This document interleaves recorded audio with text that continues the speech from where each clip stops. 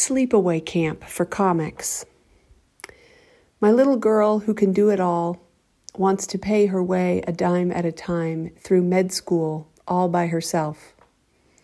And when she's done, she can rest and lay her short arms down and look up at the sky and wonder who she's meant to be after that job. And since it's likely she'll get there and beyond, I'd like to keep her real role in my sights. And her awakening into poetry and her cackle of delight on the mic she can't let go of makes me think she needs a sleepaway camp for comics.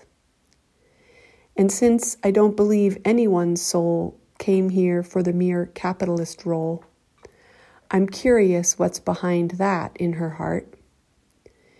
But I'm just an eager mother pushing my little girl into the world and wondering where the infinity she came from might take her.